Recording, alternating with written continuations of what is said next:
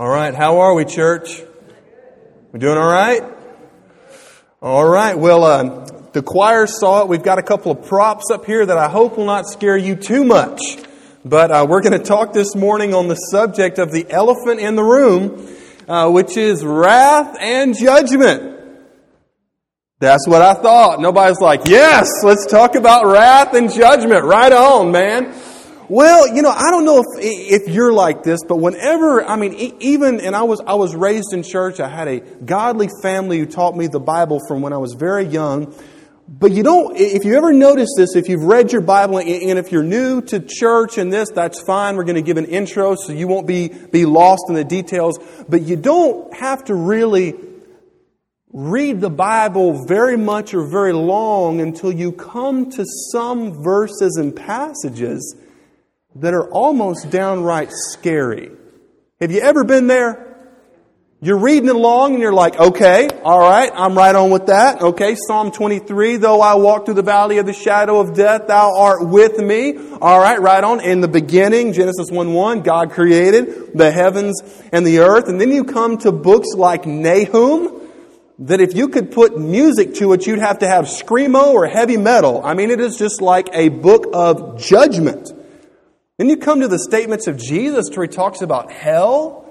And He talks about where there is fire. And then you really get the full dose when you see the words of Jesus in the book of Revelation. In chapter 14 specifically, to where it talks about those who reject Christ will be in this place called hell, where the smoke of their torment ascends forever and ever. And if that's not scary enough, then you really go to Revelation chapter 21 to where it gives a list. And unless you're really not being honest with yourself, you could see yourself in that list somewhere, because it gives kind of like an all captioning and all liars. You ever told a lie? How many lies does it take to be a liar? Just uno. That's it. And all liars shall have their place or have their part, their reservation in the lake of fire. Forever. It means that there's no exception clause, there's no asterisk. It means that once the door is shut, you're there and your doom is sealed. So you've noticed stuff like that when you've read your Bible. And sometimes we may pass over that. But something that you may have also noticed in current Christian culture is that we don't really talk a whole lot about that stuff. Has anybody caught that? All right? And I'm not trying to put down other churches. We don't do that. We're certainly not putting down other preachers. But just as a general survey, if you watch preaching on television, you will probably click and click and click until you have to replace the batteries in your clicker, until you find someone who will open up the Bible and talk about the elephant in the room, which is something that we know is in there in the Bible, but we just don't like to deal with it, and that's the subjects of wrath and judgment and hell. Now, I'm sure we could have a long discussion on why we don't have that, why we don't talk a lot about it. Let me just give you a couple of reasons of why I think a lot of times we shy away from that. Because we live in a pretty seeker-sensitive culture, don't we? Right? You go to get fast food, and it's have it what way? Have it your way. When you walk into any business that's going to last, they say, who is always right? The customer is always right. So we live in this world to where it's like, I want to be right, I want to feel good, I want to be comfortable, right? But when we come to the Bible, there's some stuff that's really not very comfortable.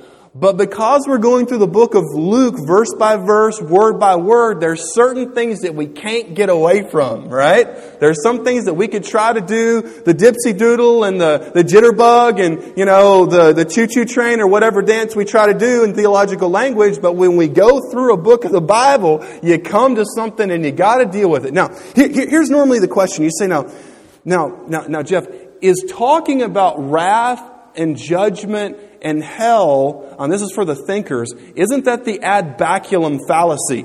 Latin for an argument to the stick. Think back to somebody trying to persuade you to say, if you don't do this, we'll fire you, we'll beat you up, we'll burn your house down. I have an Italian friend who's from New Jersey, and he said that one time his mom bought some furniture, and the furniture dealers did his mom wrong. They basically ripped her off. So he said, the only thing I did is I brought my boys in the store and I said, you got fire insurance? Everybody in New Jersey knows what that means. You don't make it right, we burn you down. Ad baculum, argument to the stick. Is that what discussions about these tough subjects actually is? Please remember this. Speaking the truth in love is never a scare tactic. Okay? We've got to grab a hold of that. If you and I, who love Jesus and love people, speaking the truth, you want to write this down. I guess this will be the driving thought of this message. It's why we do what we will do this morning. That speaking the truth in love, okay? Speaking the truth in love is merciful. Speaking the truth in love is not a scare tactic at all. Let me give you a statement by Jonathan Edwards. He said, "'Tis a reasonable thing to frighten a person out of a house on fire." Y'all catch that? That's pretty deep. Let me, in case you didn't grasp the theological and the exegetical context of that analysis, here it is. That was a joke. Here we go. "'Tis a reasonable thing to frighten a person out of a house on fire." If the house is on fire, you are altogether justified. But let's go a step further. You're not only justified, I would argue, and I think that most of us could agree on the fact, you're not only justified in warning those people, and yes, even frightening them, but I think that you are bound as a duty, a moral person who loves people. You are duty bound to warn them that the house is on fire.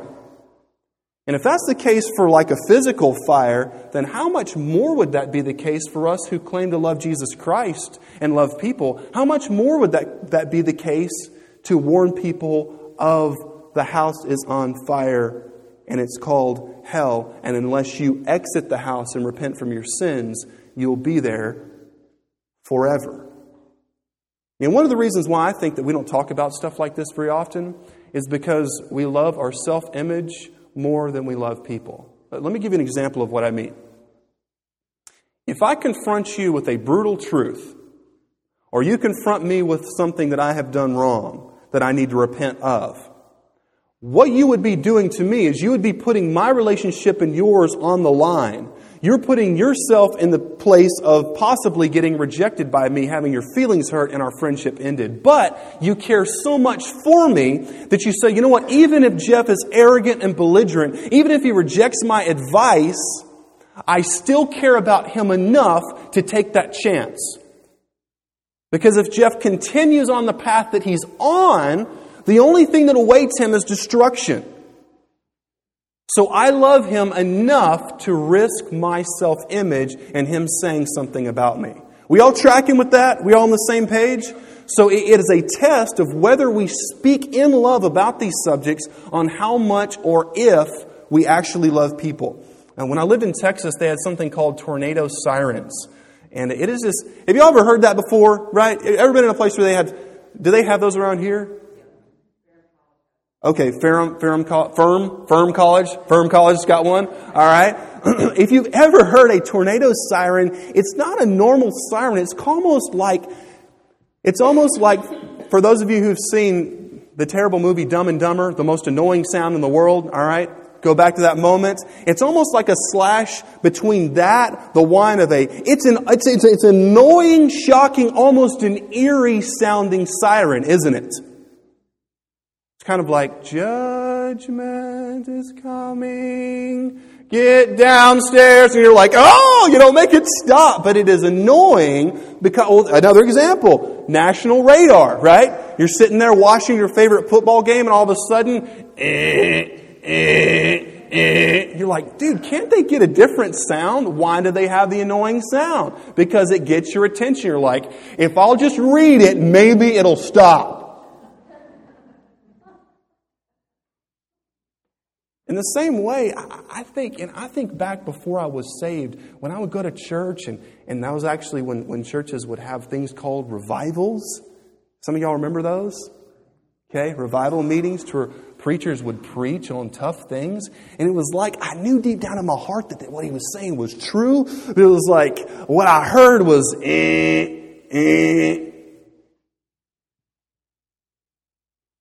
And when we come to the points where we get real with God, we have to accept that noise, that siren, is actually the siren and the interruption of love.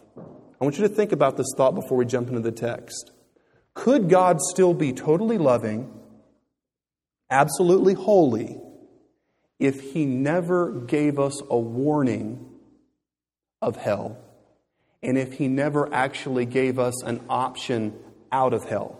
Could God have still been totally just, totally holy? The answer is absolutely yes. A judge only owes a criminal justice, right? I don't know of any judge who's ever said, you know what, the guy went out and he murdered someone and we gave him life sentence or whatever it was, but I didn't go out and buy him a brand new car. I'm a terrible judge. You're like, that doesn't even make sense. And likewise, it doesn't make sense for us to think that God's character would be diminished if He didn't give us mercy. But I praise God that He has. Amen? There's this one German pastor, and he said, I'll never forget this, at this conference. And he was preaching in English, and he said, the cross is the biggest roadblock on the way to hell. Amen? It's a roadblock saying you don't have to go. But before a person will ever recognize that they need to change and need to repent and need to be saved, they have to understand what the facts actually are. We don't normally do this, but in our bulletin we have it captioned as scary facts. Okay? You guys okay?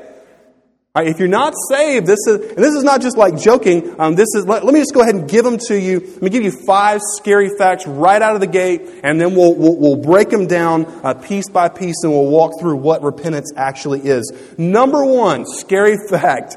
By nature, we are children of Satan. You're like, what? Seriously? No way. Number 2, God's wrath is coming. I would bold and underline is. It is coming. Number 3, godly heritage and culture will not save you. Godly heritage and culture will not save you. Number 4, judgment is near, final, and eternal. And finally, repentance is necessary to be saved from God's wrath. Those are the facts that we're going to break down. Then we're going to take a look at the question. You're like, okay, now Jeff, I believe that. I believe, that God is real and that judgment is real and that sin is bad and I'm a sinner. But I think I've been saved, but I'm not really sure. Does my life have the evidence of someone who has genuinely repented? So, a little bit of context here. This is John the Baptist, right? He's straight there in the wilderness. He's got a coat of camel's hair, right? Pretty fashionable, all right? Like a good little trip to the Goodwill, all right? Anybody Goodwill shoppers here? Let me get a witness. Is Goodwill not the coolest store on the planet? Right? Goodwill is the only place that you can go and find a jacket, a pair of pants that fits, a VHS copy of Top Gun, and a gnome candle. Right? I mean, that ought to excite you right there. And you just walk out and you're like, random! And you're just like excited. And you bring that, people are like, well, how does that fit together? You're like, it doesn't. It's Goodwill. Think of John the Baptist. He's got this garb on. He's got this outfit. And his food was, for our Bible students here, his food was locusts. Which, by the way, I've always wanted to think, I've got to be legit. If I preach on John the Baptist, I need to eat a locust. This may have been a result of watching too many Bear Grylls. But if you have a locust, let's do a man contest and let's do it, baby. Fry that sucker and eat it down. All right? Some of you are like, that is beyond weird. I am never coming back ever again. It'll prepare us for mission trips in the future. All right? To the glory of God, eating bugs. All right? And also, he was eating honey. Right? He would eat honey. Now, somebody tell me, last week we discussed that wasn't totally random. That there was a huge figure in the Old Testament who wore the same outfit, and he was Elijah, the original hellfire and brimstone prophet. The guy who stood up against 400 prophets of Baal, guys doing all sorts of demonic incantations and cutting themselves and chanting all day long. And he's this is actually in the Bible, all right? So if you get offended by maybe roughness, he said basically he was trash talking these false prophets of Baal, saying things like, "Oh, why isn't your God answering your prayers? Maybe your God is using the restroom." That's in the Bible, and that's putting it very mildly. Very mildly. In fact, when you actually break down some of the terms in the Bible, they're not what you... Anyway, that's another subject for another time. So, he's got this... When people see him, they're Jews, so they think Elijah. They see him, and they see kind of like the... as we used last week, the illustration of a SWAT team piling out of the truck.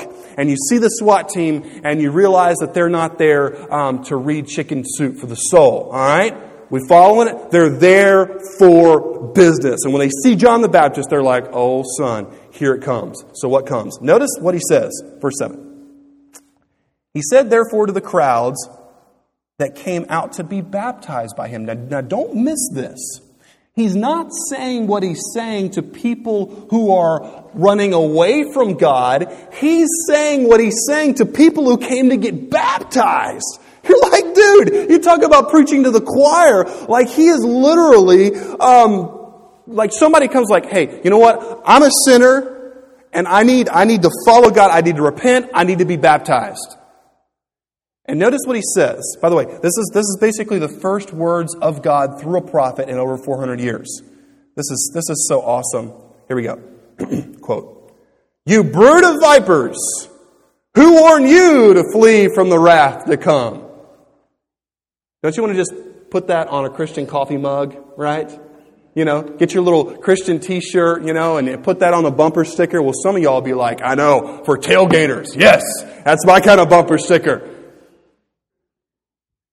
They were coming to be baptized, and he told them this. Now, it's hard to think because we're not Jews, but at least probably most of us here, and we're not in first century Palestine. But in first century Palestine, they believed Genesis, and they believed the Genesis story. And someone tell me, in Genesis chapter 3, who showed up and tempted Eve? Satan, in the form of a...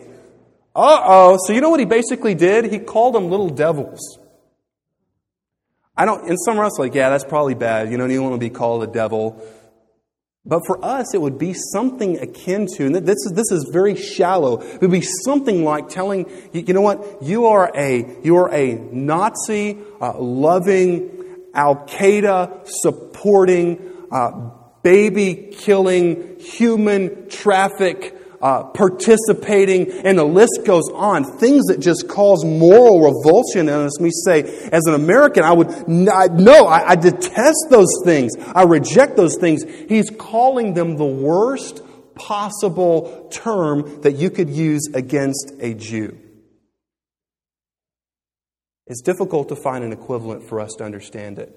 And he called Jews offspring of Satan. Do we have any people who hate snakes in here? Let me see you by a raise of hands. To the glory of God, you hate snakes.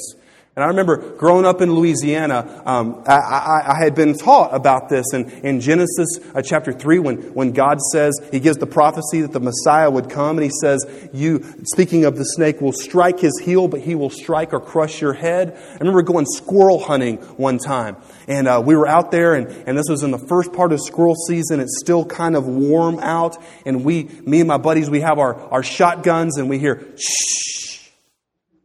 You know what that is? South Louisiana, it's a big snake. And in front of us in the path, we see a big, huge cottonmouth with that head up, that proud, evil-looking, pointed head. And so all of a sudden, he had a double barrel, and I had a pump. We just start unloading from the hip. I mean, it was just second nature, just unloaded, and it's flopping all over the place. If you don't like violent stories, you can go ahead and do this, because I am all about violence to snakes.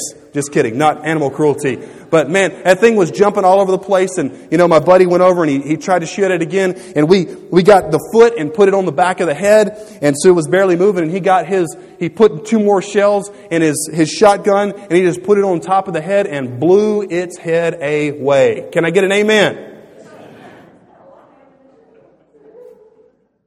You say, oh man, what are you doing? Just fulfilling Scripture. Right, church? Will crush his head. As much as some of us get freaked out by snakes,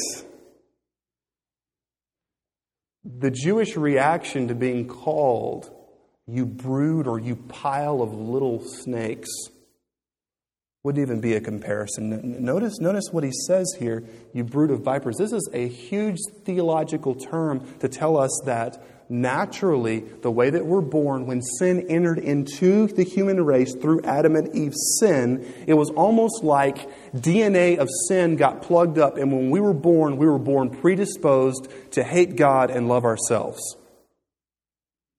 That's why we find it so difficult to do the things that we know that we should do, because we still have the image of God. We're still created in God's image. That's why we have these things where we're like, I know I should do this. I know I should follow God. I know I shouldn't go party. I know I shouldn't gossip. I know that I should give instead of hoard. I know that I should encourage instead of give words of criticism. I know I should, but it just seems like the general bent of my life is to not do those things. Welcome to human life. It's called the sin nature. And through Jesus, a person can be freed. So notice what he says there in the latter parts of verse 7 as well. He says, who warned you to flee from the wrath to come. He's saying that God's wrath is coming. Write down this text. It's Acts chapter 17, verse 31. Paul says, because he, speaking of God, has fixed a day on which he will judge the world in righteousness by a man whom he has appointed. So now, Jeff, what exactly is God's wrath? Because when I think of wrath, I think of waking up my mom on a Sunday afternoon from her nap when I was a kid, and she did not wake up on the right side of the bed. Are you with me? When I think of wrath, I think of road rage. When I think of wrath, I think of street fight. When I think of wrath, I think of domestic violence. What is God's wrath? God's wrath is not, you may want to write this down. This will really help you as you read your Bible. God's wrath is not an emotional outburst, but is unfiltered justice. Let me give that to you again. God's wrath is not an emotional outburst, but is unfiltered justice. You could also write unmitigated justice. That means simply that God's wrath is God's nature revealed. For example, God loves life. God loves children. Therefore, God, and this is a huge theme in the Old Testament, God hates those who oppress children.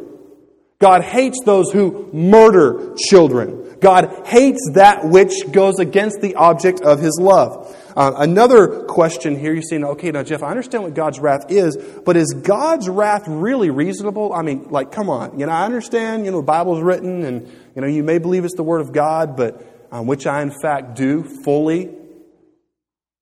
Absolutely. The Bible is not simply the record of God's Word. When you take religion courses in college, be very careful, because they can poison you against the Word of God. It's not simply the record of, it is the Word of God. Y'all okay?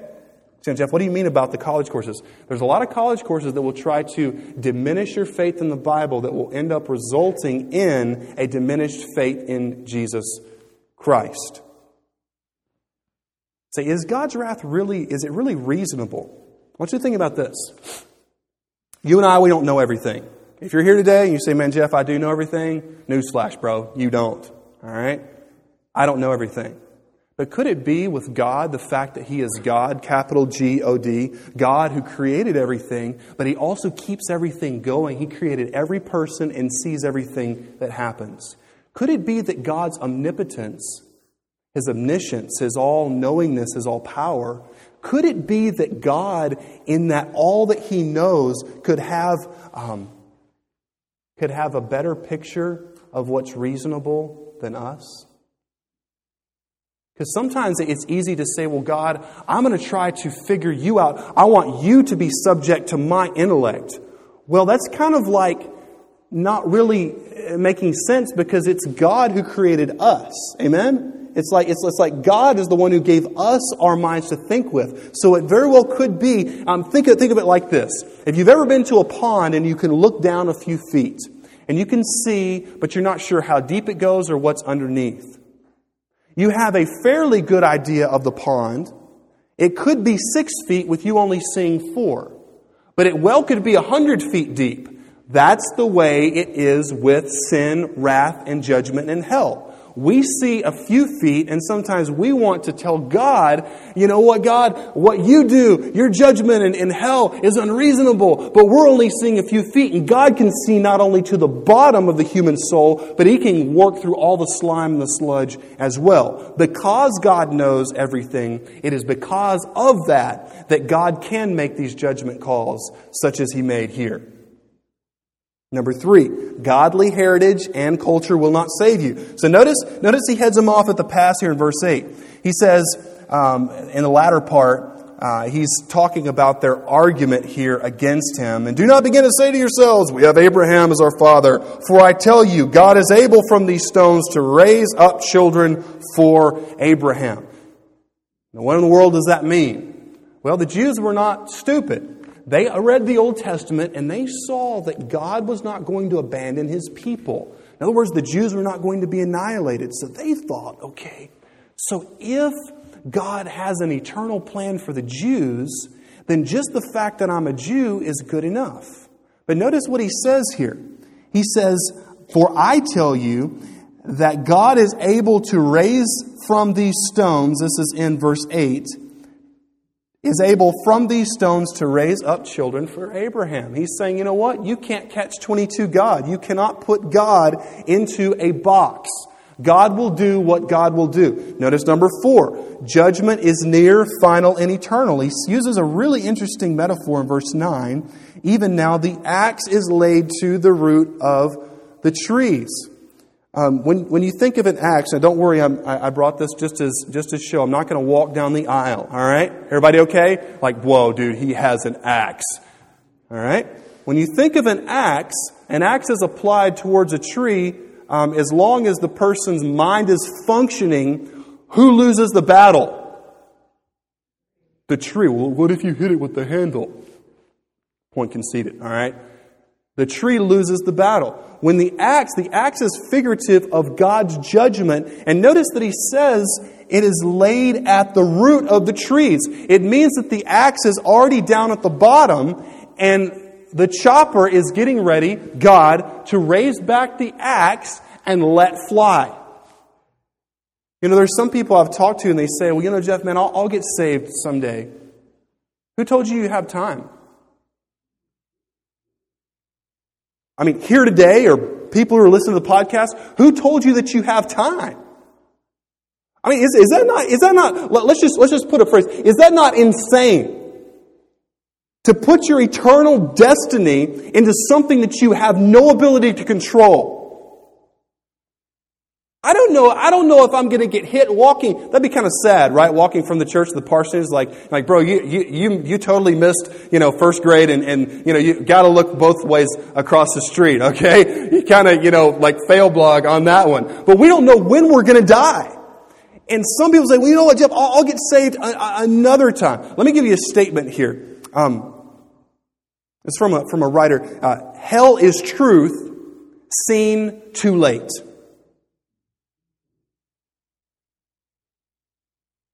It's seen too late. Notice the sense of urgency that John the Baptist has here. He says it's laid to the root of the trees. That's urgency. And for those of you here today and you have never been saved and transformed, you may have been a member of a church or you may know about Jesus, but you've never been born again the way the Bible says. I plead with you today, don't put it off. There's a sense of urgency. This is not a picture of, well, let's pick up and talk about the next chapter next week. Today is the day of salvation. Are you prepared to meet God today? Are you, like seriously, if it happened today, are you ready? Notice the last part of verse number 9. He says, every tree, therefore, that does not bear good fruit is cut down and thrown into the fire. The fruit, we've got an apple to help us out here with the visual. The fruit is repentance. In the revival this past week, the pastor said something during the invitation time, and he says, Lord, bother us with lost people. It was just like, I was up there on stage, I had preached the sermon, and people were there praying at the altar, and the pastor, he said, you know what? God bother us with lost people. I pray that God forgives us for having dry eyes and cold hearts. Y'all okay? I mean, the days that I have gone, and maybe the weeks that you have gone, or the moments to where we don't have lost people coming to our mind, and we can just go and see people as people, and as firemen, and caterers, and soldiers, and moms and dads, but to see people who need Jesus. This is not a game. This is not a game. It's not a game for me, and it should not be a game for you. Are we okay? This is real. This is urgent. This is a pressing message saying, are you ready? May God forgive us if we've ever had cold, rationalistic conversations about the Bible like it's some kind of a philosophy book. May God so stir our hearts and it may so do such a work in us that we will be bothered by that. It was just like right there on stage, I said, Lord, and it was just like the Lord brought back the names of people here that I know who've not been saved. And I said, God, if you give me the strength, I'm going to go there the next week. I'm going to try to find these guys and share the gospel with them again and again until they get saved. You say, well, man, I don't want to like shove anything down anybody's throat. Man, we're not talking about that. We're talking about in love going to them and saying, look, you need to be saved. You need to be saved.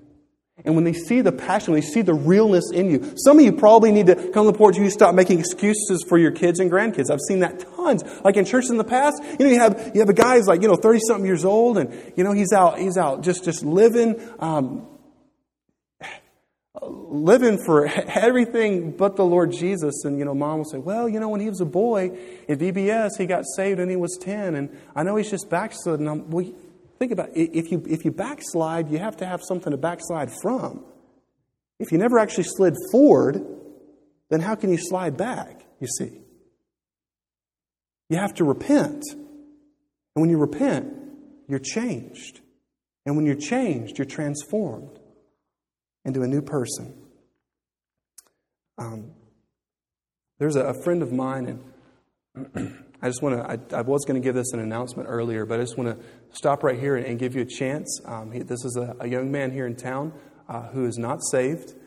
He talked to him. I actually gave him a ride to his new apartment. He's been on some hard times lately, and I said, "Bro, what are you doing for food?" Just moved in. He said, "Man, I don't have any."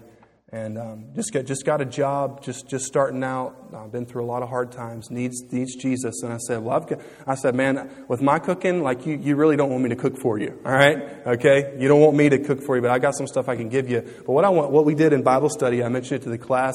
I'm going to go over there this evening. So if you guys have any food that you'd like to bring, canned food, something to make, buy something from the store. We'll be over practicing some music at my house right across the street this afternoon. If you want to bring it over anytime, and I know we outsource a lot of that to food pantries here in town, but I think it'd be great to just kind of from Rocky Mount Baptist say, you know what, we not only care about your soul, but we care for you. And I asked him again last night, I was like, bro, if you thought any more about getting saved? And it's just, and he has. So that would be one way that you could participate there with that. Repentance is necessary to be saved from God's wrath. You say, now, Jeff, what exactly is repentance? Well, I put it there in your bulletin. Let's just walk through this together very quickly. This is what repentance is. Repentance consists of, number one, a true sense of one's own guilt and sinfulness, and apprehensions of God's mercy in Christ. That means that I don't deserve His mercy, but I realize that it's there. Isn't that a good truth? That there is mercy? Number three, an actual hatred of sin and turning from it to God. Number four, a persistent endeavor after a holy life and walking with God in the way of His commandments. what you're ready to ask. This is the question. You say, Jeff, am I ready to get saved? This is something like what's going to come to your mind. Notice what the people ask in verse 10. What shall we do? Well, okay, what should I do? What do I have to do to be saved? Let me just give you by survey. This is not random example. This was asked by tax collectors, chapter 3, verse 12, by soldiers in chapter 3, verse 14, by a lawyer, praise God. Chapter 10, verse 25, a ruler in 1818, the Jewish population there in Jerusalem in Acts chapter 2, verse 37, a jailer who had tortured Paul in Acts chapter 16, verse 30, and then even Saul before he was Paul in Acts chapter 22, verse 10. He's recounting his early conversion, and when he sees that vision, he asks, what must I do to be saved? You see, now Jeff, how do I know I'm ready to be saved? Well, notice what they say here. They ask a question. They don't make demands. I talk to some folks, they say, well, I think I'm ready to get saved, but here's how it's going to look, right? Here's the way that my baptism is going to be. Here's the way all of this is going to happen. But notice that they simply ask a question and they say, what shall we do to be saved? So, Jeff, what's an evidence of repentance? Let me give it to you very, very quickly here. Number one, it would be selflessness with possessions. Verse 11, he says, those who have 2 tunics share with those who don't have any. Verse 12 and 13 with the tax collectors, this would be honesty in business paperwork. It's really hard to tell folks that you're saved if you're consistently a crook. Okay? So if you're a professing Christian and you're being crooked in your business, repent and stop. Okay? If not, then go tell all the people who think that you're a Christian that you're not. Because in Rocky Mount, the ones who are serious about Jesus don't want to be misaligned by those who are playing a game. Can we say that? Is it okay to say that?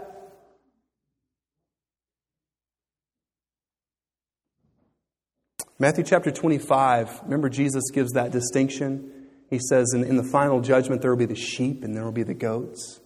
And the distinction between the two is kind of what they did, right? He says that the sheep, they came and he says, you visited me when I was in prison. You gave me food when I was hungry. You gave me drink when I was thirsty. When I was naked, you clothed me. When I was sick, you came to see me. And he said, when do we do this? When do we see you in any of those situations, Jesus? He said, inasmuch as you've done it to the least of these, my brethren, you've done it unto me. Now here's the question. Are people saved by doing good things? No. They're not saved by doing good things, but a changed life to have come into contact with the merciful God of the universe. Don't you guys think that there should be a little bit of the reciprocating of that? Like if I have received what I don't deserve and I see people without their basic needs, then how can I claim to love God who is love while simply passing along and saying things? I've been guilty of saying things like this. Well, go get a job. Now, the Bible does say, he who shall not work shall not eat. We understand that. But I just want to put, and this has been in the last 3 years, the Lord has changed my heart on this.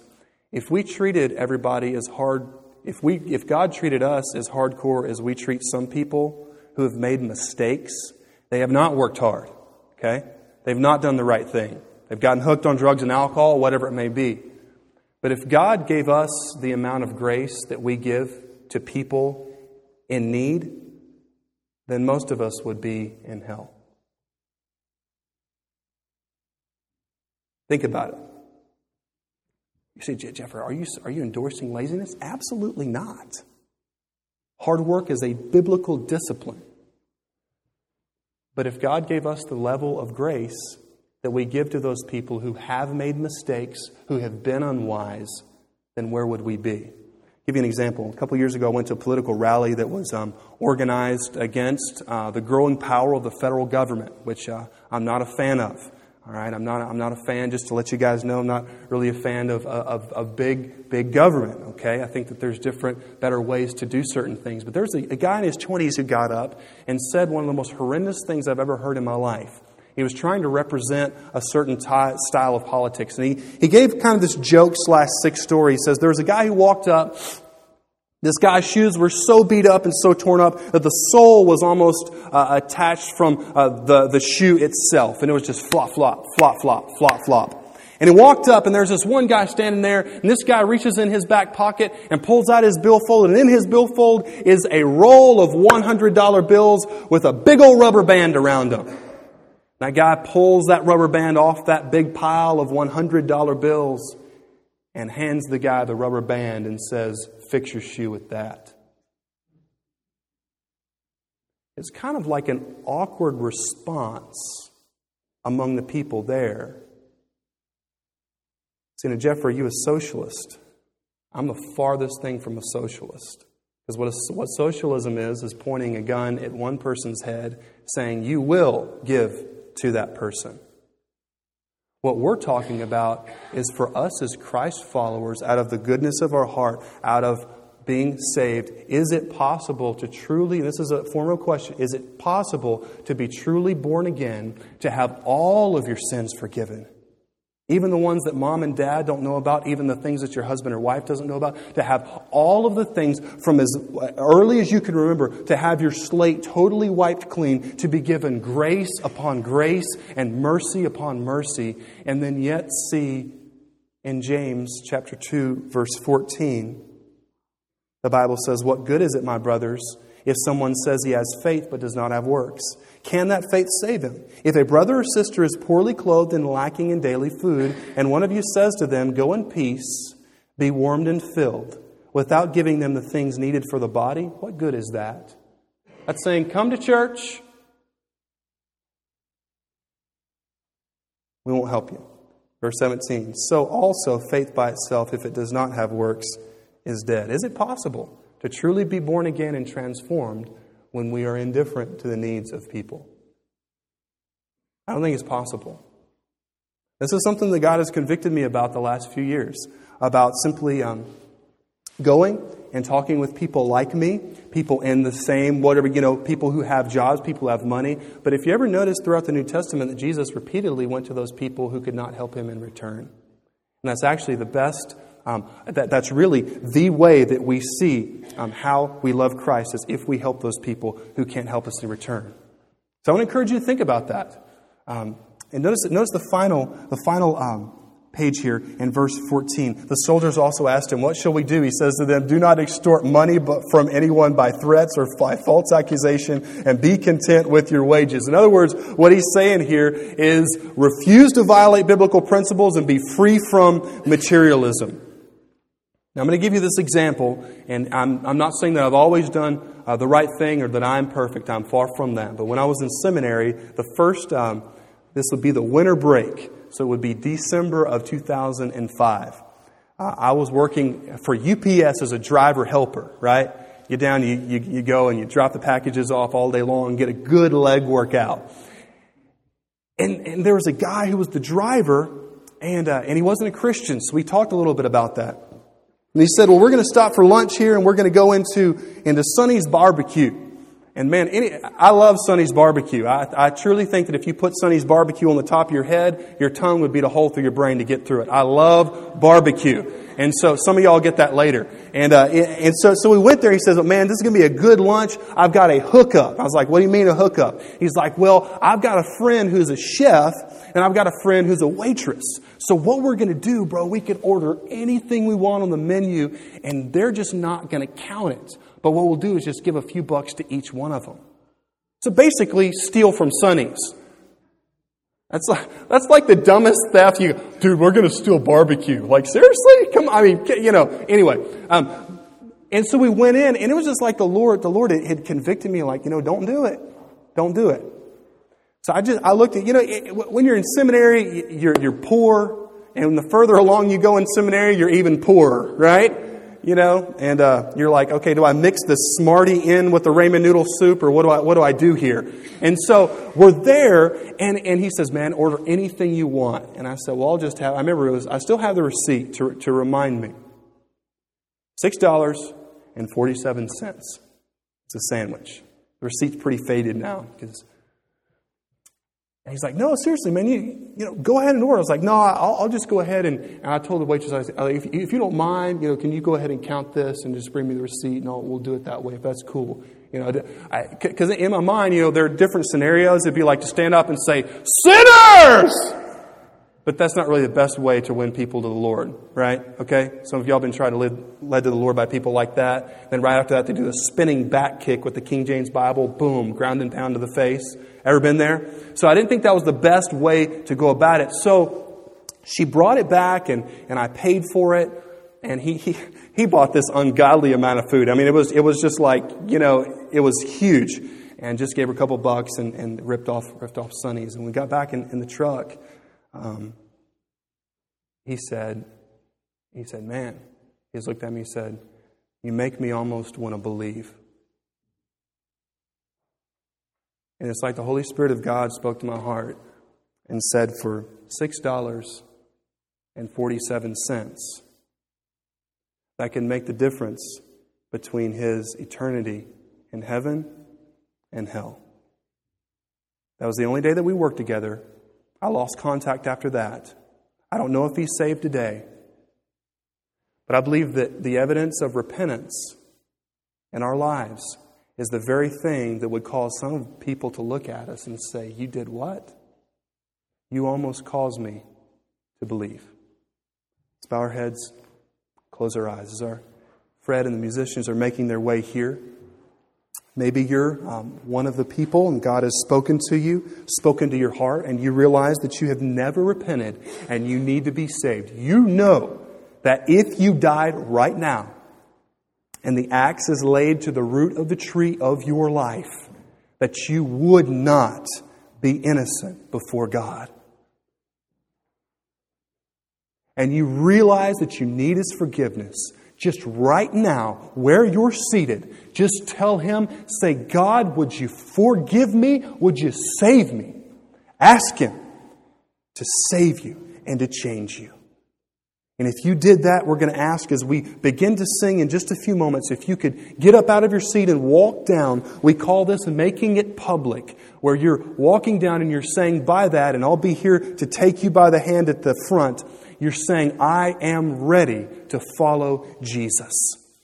Why don't you come? Some of you need to be baptized. You've been saved, and you need to follow the crowds, just like in John chapter 3, and say, what must I do?